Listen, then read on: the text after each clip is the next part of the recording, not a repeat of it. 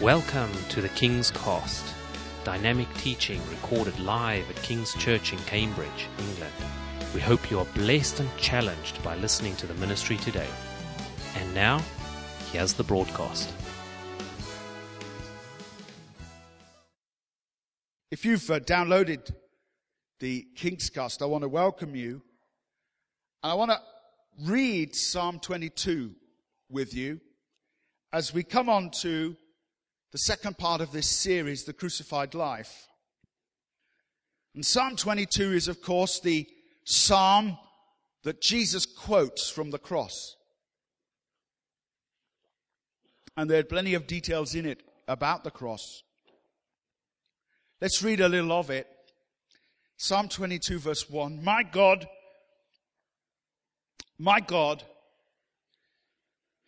why have you forsaken me? Why are you so far from saving me? So far from the words of my groaning. Oh my God, I cry out by day, but you do not answer. By night, and am not silent. I wonder if that is the testimony of anybody here. Lord, why are you so far away from me, especially now? Lord, how come when things were going so well, I felt your presence and it was wonderful, but now, with the words of my groaning, you are so far away.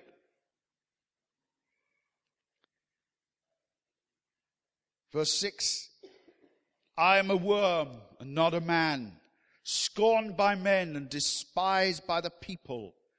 All who see me mock me.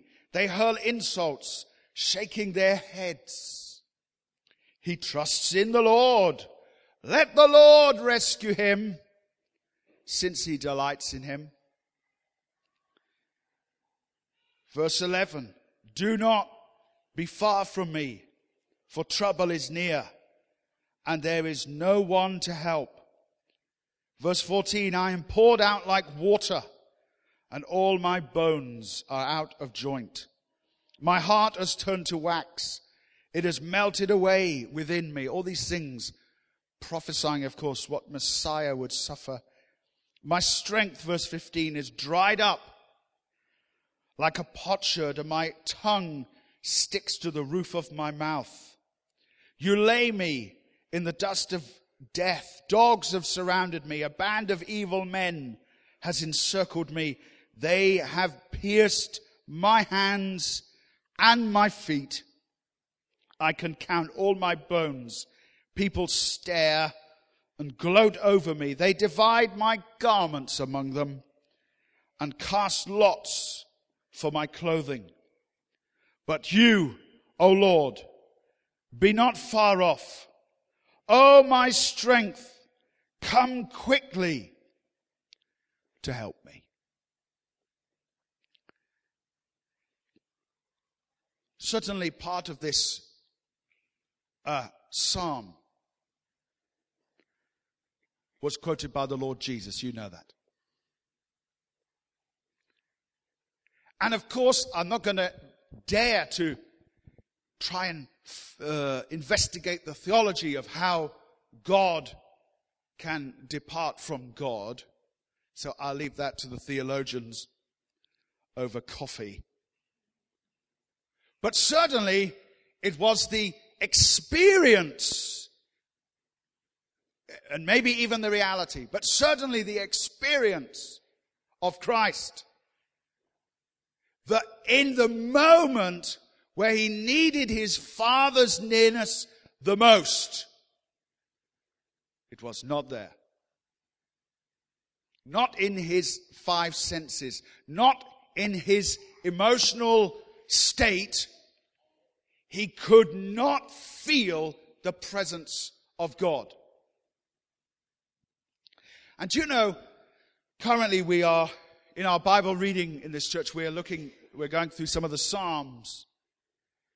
And some of the Psalms, now please forgive me, I'm not wishing to be unkind or disrespectful, but I tell you the truth, some of the Psalms are very uplifting and some of them are pretty depressing. One psalm begins, I delight greatly in the Lord. And the next psalm begins, oh, woe is me, I am seconds from dying. It's a very strange hymn book indeed. And of course, we like to sing these. I was reading Psalm 88 earlier this week, and one of the lines says this, darkness is my only friend. You know what, I thought, that's never been added to any Christian song we've ever sang, ever. Hello, darkness, my old friend. We've never sang that. But it's in the Psalms. And many of the Psalms, if we just be honest, are Psalms of lament. In other words, they are people who feel that God should have done things for them that he has not done. And the greatest thing of all, if you like, or the worst thing of all, is they feel that God has abandoned them just when they needed him the most. And I wonder if in your life and in your journal, in your diary, blog, either mental or actual, that's been your experience too. That there were times when you were under enormous blessing. Everywhere you went, you just felt the presence of God. I remember one time walking, I used to work in a set of caves many years ago, and I remember one time I came out of a service and there had been all kinds of miracles. One lady came in on sticks and all bandaged up, and she finished by chasing me round the church. There's two miracles there. She ran and I ran. Mind you, if you'd seen her, you'd have known why I ran. And after that service was over, I had to go from there, and I had to go to work. Not to work, but to pick up pay. It's important, isn't it? Can you say amen? Yeah, it is. I worked for a company where they gave you your money in cash in little envelopes. Today we call that corruption, don't we? But then it was normal. So after this amazing service of signs and wonders, I'm talking about children suddenly all falling down in the Holy Spirit without anyone touching them. I mean, just extraordinary visitation of God. Then I had to leave there and I had to go to work just before 10 o'clock, before they shut, and go and get my pay. And as I walked in, I did not understand why they could not feel the presence of Jesus all over me. I couldn't understand it. I walked in like a totally different person. Like I was in kind of a heavenly suit. And there they were selling key rings and lollipops and things. Sometimes you just feel the presence of God. And sometimes, wait for it now, you don't. And the question is this, what are we going to do when we don't? Let me put it another way. What are we going to do? What are we going to believe when we don't? I hadn't planned to say this, but let me take a minute to express something else. I found in my experience that some Christians are feely people. They are feelers. They feel things. Oh, I felt that. Oh, did you feel that? Yeah, I felt that. Oh, did you feel it? I felt it more than you. No, I felt it more than you. Oh, did you feel that? Oh, I felt that. Whoo! Get my sweat cloth. Oh, whoo!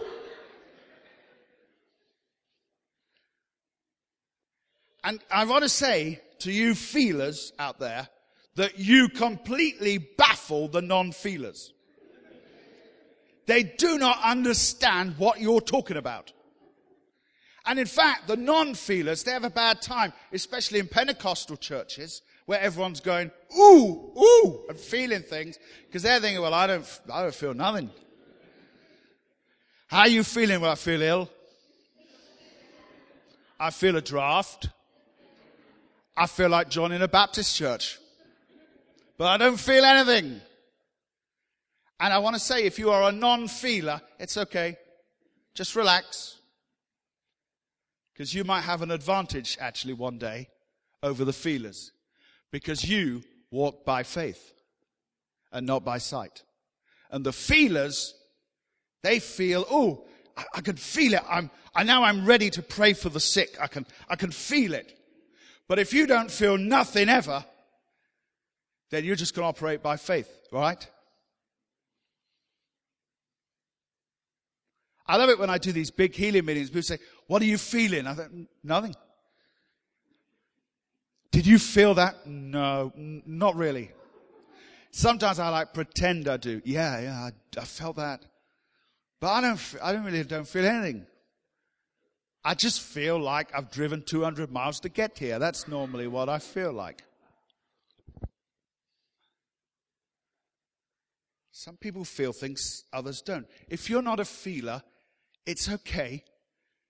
And by the way, God may not be wanting to turn you into a feeler all the days of your life. Isn't that good news? You're not sure. But you may not feel anything all the days of your life. And you're going to be a man and a woman of the Word. And that might be a better place to be. So when we talk about God abandoning us in our moment of need, do you know what we actually mean by that? We mean I don't feel anything anymore. There was a season when I used to get a prophecy every Sunday morning. And now I don't. But none of these things have anything to do with the reality of Christ living in your heart. Because when He came into your life, He came in without necessarily fire and wind. And He's going to stay there without fire and wind. Sometimes the Lord is not in the earthquake, not in the fire. Where is He? In the still, small voice.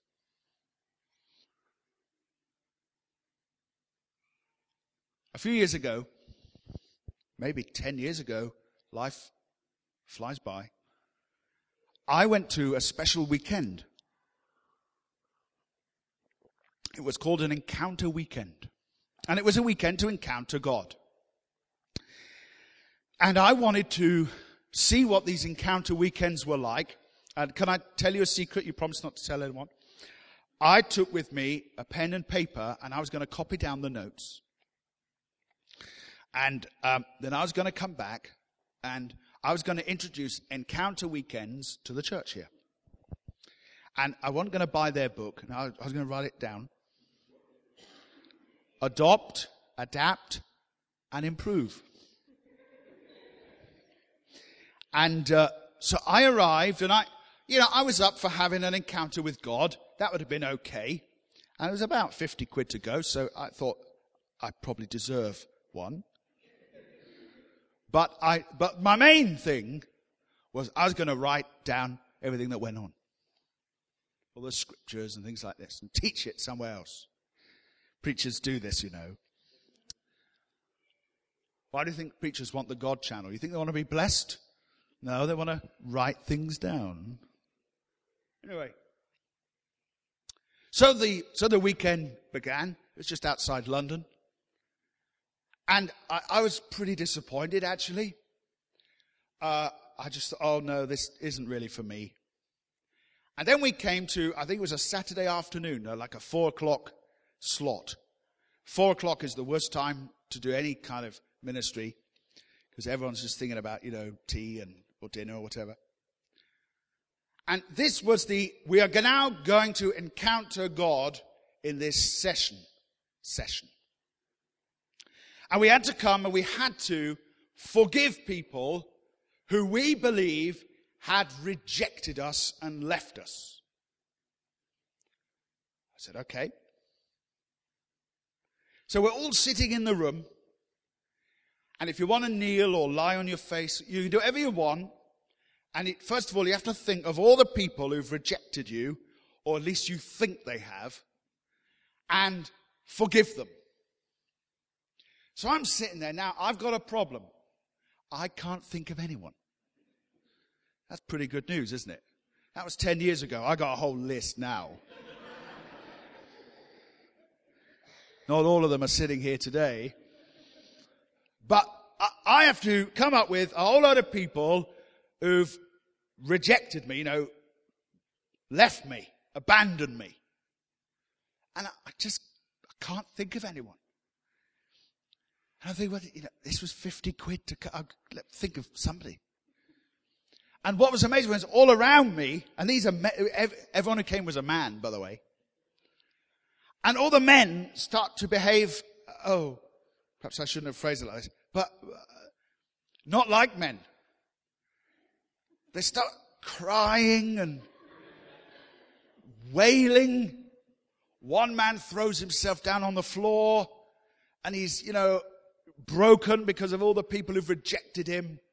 And I'm sitting there like a big pudding, and all these people are lamenting and moaning and groaning. I thought, what's going on here? Let me try to think of someone who's offended me and get some sort of tear out. There wasn't nothing coming, I tell you.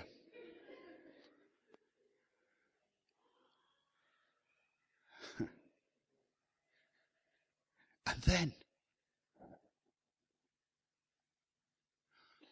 quite beyond my ability to control or to manufacture, came the presence of Christ. And I think that God spoke to me. And he must have, because I was broken in a second. And God said to me, he said, there is someone who you think has abandoned you. There is someone who you think has rejected you and left you. He said, you think that I have done that to you. You think that I have forsaken you. And at that time, my life wasn't as happy as it had been. Things weren't so good. I felt pretty friendless. I felt I didn't have any money. I felt like things that had been successful in ministry weren't successful anymore. And God said to me, now, please understand, God was not apologizing to me. But he said to me, you think that I have forsaken you. Forget your list. Forget putting down a list of deacons' names. You think that I have forsaken you. And I was completely and utterly destroyed because I did think that. And in an instant, I was crying and wailing with all the other girly men.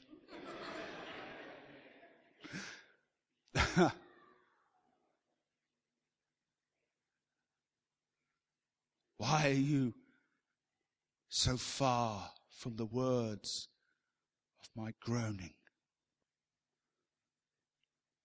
I looked for comforters, but found none.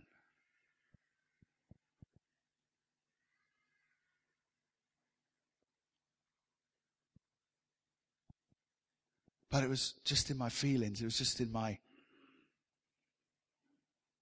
it wasn't real. Because God said, Never will I leave you. Never will I forsake you.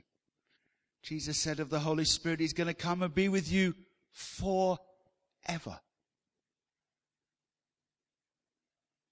The Spirit of God does not leave me on a bad day. The reason the Spirit of God is grieved is because He cannot leave.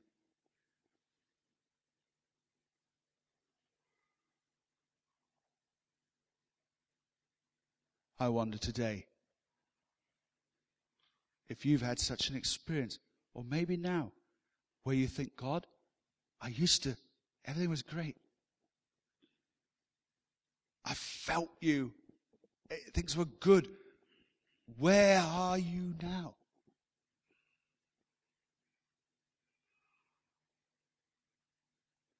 When I was at school, we had a game. I believe it's quite universal, quite international.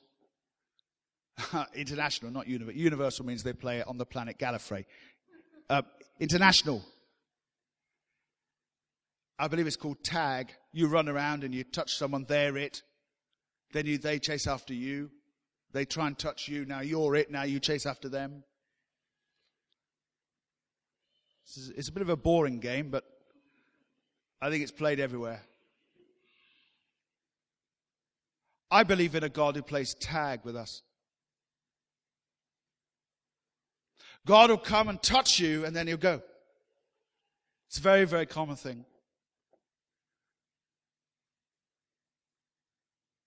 You see, when Moses encountered the Lord, it was not in Moses didn't have it in his diary. Exodus chapter 3, verse 1, meet God. Okay, there it is. Off I go. But it was already in God's diary, right?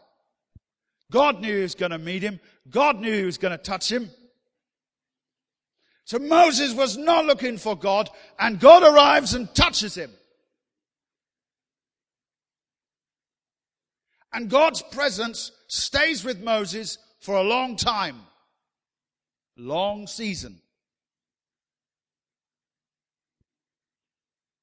But it's Moses who then has to pray, Lord, I want your presence to go with us.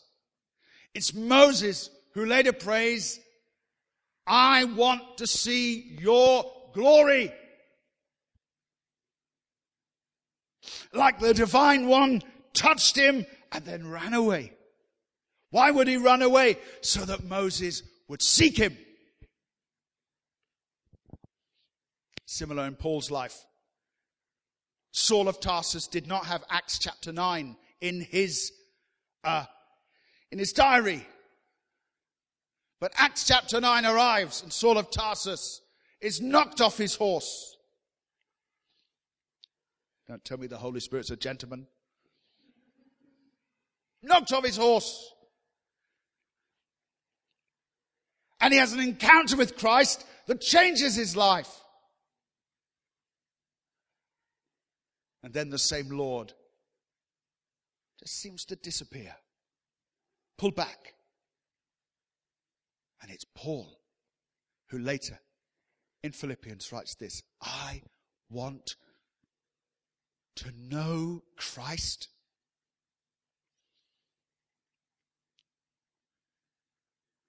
So today, if you can say that other phrase that came from Jesus' lips on the cross, I thirst. I want to know you.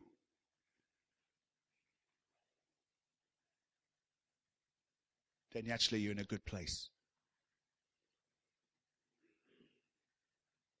In my opinion, it's not always important to be full. That's pretty good though. But it's not always vital to be full. But it's always important to be hungry with God. And sometimes preachers preach people full, when in fact it might be better to preach people hungry. That our testimony might be not, I have everything that I ever need to know about God, I've got it. But rather to say, there must be more than this. I am in pursuit of God. I must know him more. And I want to suggest to you today, this is part of God's plan and agenda. Somebody once wrote that God operates in seasons in our lives. Seasons of manifestation and hiddenness. If you like, times when we are just so full of God. And other times where God seems to be so far away. He's hiding, if you like. He's hiding. And why would God hide? So we'd go find him. Why would God hide? So we would pursue him. Why would he make us thirsty? So we would come to him and drink.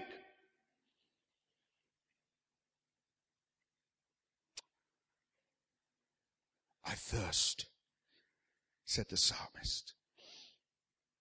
And I thirst, said the Lord, that you might commit into his hands your life. I want you to know today that you can commit into thy hands your very life, even though you may feel that God is far from the words of your groaning. Let's be clear. Everybody suffers. Everybody can feel that God is away from them. But the crucified life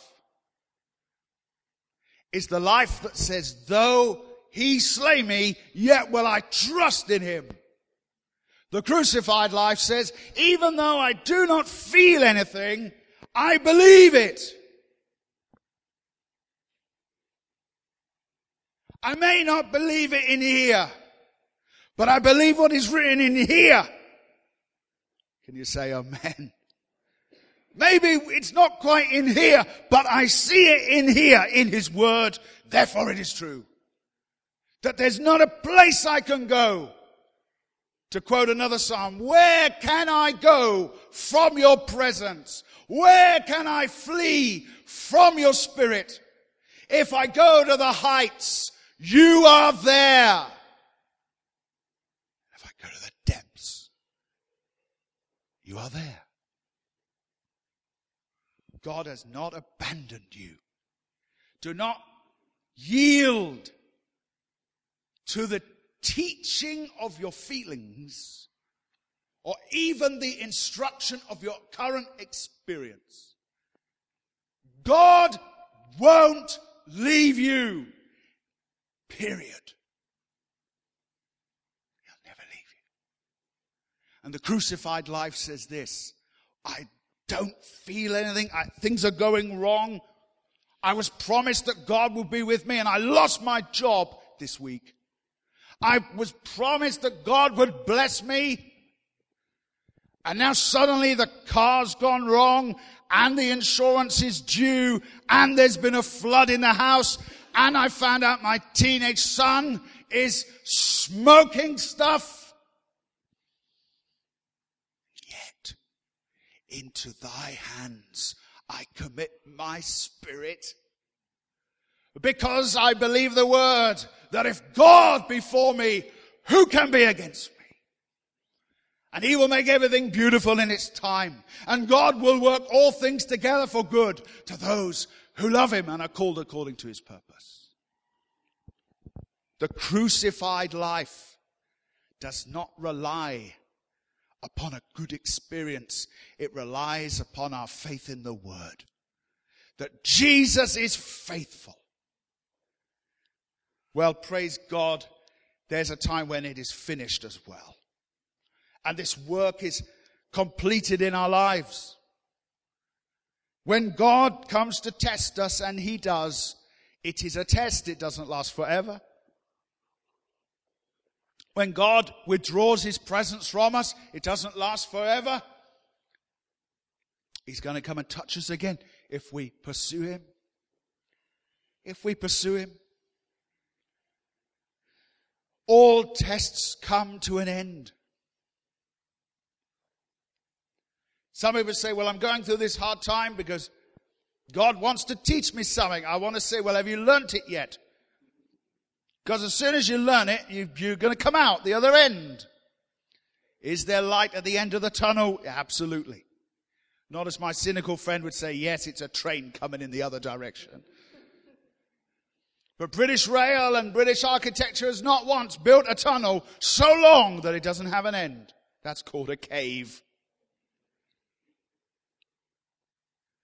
You got to come out. You may go through the valley, but you're going to come out. And the test will be over. And you'll come into a season of manifestation again. If you keep walking. I want to finish with just a thought concerning this crucified life. I just want to finish with one little thought. But as always with one little thought, it's broken into three other little thoughts. What are the things that were said to Jesus? We've talked about the things he said from the cross, but what were the things said to him? You ever think about that? We read a little bit of it in Psalm 22. They shook their heads and said, "Oh, who are you? If you are the Son of God, come down." And people said all kinds of things to him. I want to show you some of these. 3 comments made to those who live the crucified life. The same things they said to Jesus on the cross, they'll say to you if you carry your cross. Let me explain. Number 1, come down. Come down from the cross and save yourself. That's what they said to him. Oh, come on. Call for Elijah. Come down from the cross. If you are the Son of God. If you are the Blessed One, this is not a blessing, this cross. Come down from it. Come down from the cross. If you live a dedicated Christian life, that's exactly what people will say to you. Oh, well, they won't say, come down from the cross, but they'll say this to you: don't take it so far. Don't be so serious about it. The world don't mind you being a little religious, but don't go crazy. You're getting a bit extreme. All this bit where you don't lie anymore, don't you think that's a bit extreme? You're going out with him, but you're not in bed with him. Are you a bit, woo? Come down from the cross. Come down here with us. Come down here with us. We're free down here. But there's nothing more free than being on the cross. And people will say that to you. Are you going to church again? Didn't you go last month? Some of you here, you've been in church for 2 days in a row. Are you nuts? It's a sunny day. What are we doing in here? What do you mean? You're giving everything up for Jesus. One young man here last night leading worship told us that he went and told his friends when he was a young guy, teenage guy I presume, that he was a Christian, and they beat him up. He said he was physically kicked in, I think was his phrase. People will always tell you, come down from the cross, come down from the cross. Don't go too far with this. 10%? Are you mad? Don't go too far. Like Pharaoh, you can go, but don't go too far. But hear the word of the Lord today. If anyone would come after me, let him pick up his cross and follow me. And there are none more free than those who are slaves of righteousness. Number 2, they said, come down from the cross. Remember me was something else said to Jesus. Remember me was said to him by the dying thief. Now, when we read the Gospels together, we discover an interesting truth. We discover that at one time, certainly, both of those men, the one on the left and the one on the right of Jesus, railed against him. We learn that as we put the Gospels together. That first of all, certainly, both of those men cursed Jesus and were vile to him. And of course we have the Gospel of Luke that tells us that one of the men had a change of heart, was moved upon by the Spirit divine, no doubt. And he said, Lord, remember me. Do you know what? If we could be authentic, we're going to make our mistakes. We're going to have our sinful times. We're going to have our inadequacies. But if you can live an authentic Christian life, you are going to stand out. And some will despise you, but others will ask you for prayer. Some will reject you, but others will flock to you. I remember in that workplace I was talking about, maybe I've just been thinking about it all morning, when God began to show his power where I worked by healing different members of staff. And just for a day, I'm not going to make it sound more than it was, but just for a day, the staff room became my medical clinic. And members of staff were coming to see me. Please pray for me about this. I just couldn't believe it. The same people who thought maybe I was a bit of a lunatic. Actually, when push came to shove, said, oh, will you remember me? So let's live out this life. Let's carry this cross.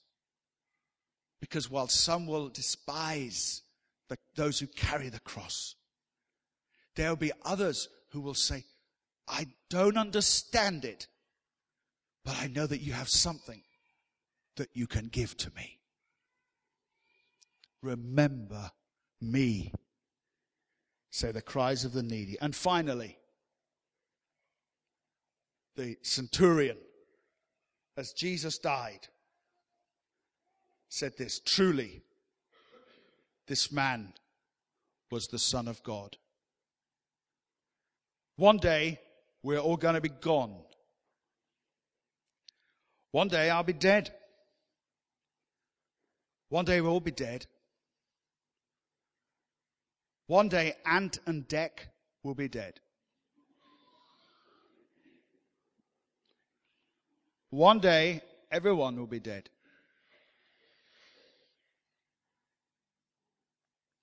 Here's the question. What will we leave behind? Are we aspiring to leave behind wealth, bricks, mortar, a gold piece of jewelry? Well, these things may be creditable, but the greatest thing you leave behind is your legacy. The greatest thing you can leave behind are souls won for Jesus. The greatest thing you can leave behind are people who will have been transformed by your testimony and life. We've got to get out of this rather bizarre thing that only people who stand behind a pulpit are supposed to be teachers. We're all supposed to be teachers, modeling the Christian life to one another.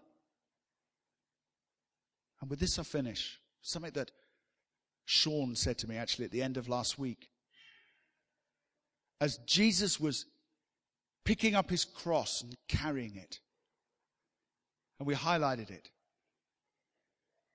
the Romans grabbed another individual, Simon of Cyrene, and said, you carry it with him. You carry it with him. If Jesus needed help carrying his cross, then we all do. And carrying a cross is something for you, for your heart, for you in your personal and private life, but it's also something we're all going to do. Bearing one another's burdens, carrying the cross together.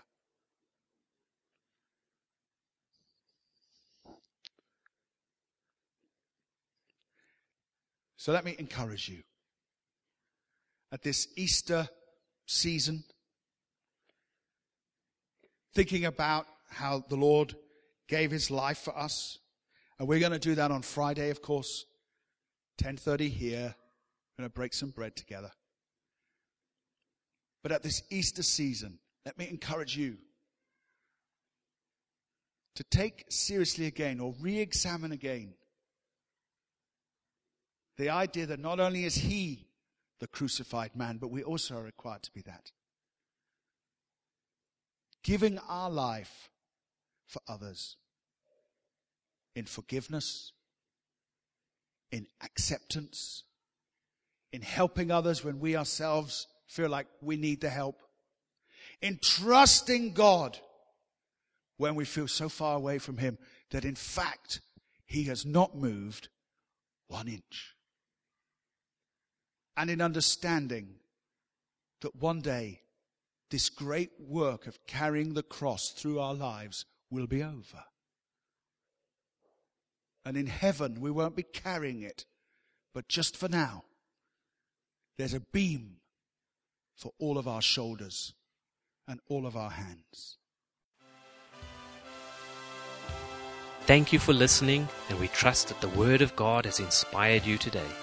For further information about King's Church, or to access our large archive of other recordings, go to www.kingscambridge.org. If you're listening on iTunes, we would love you to leave us some feedback. God bless and goodbye.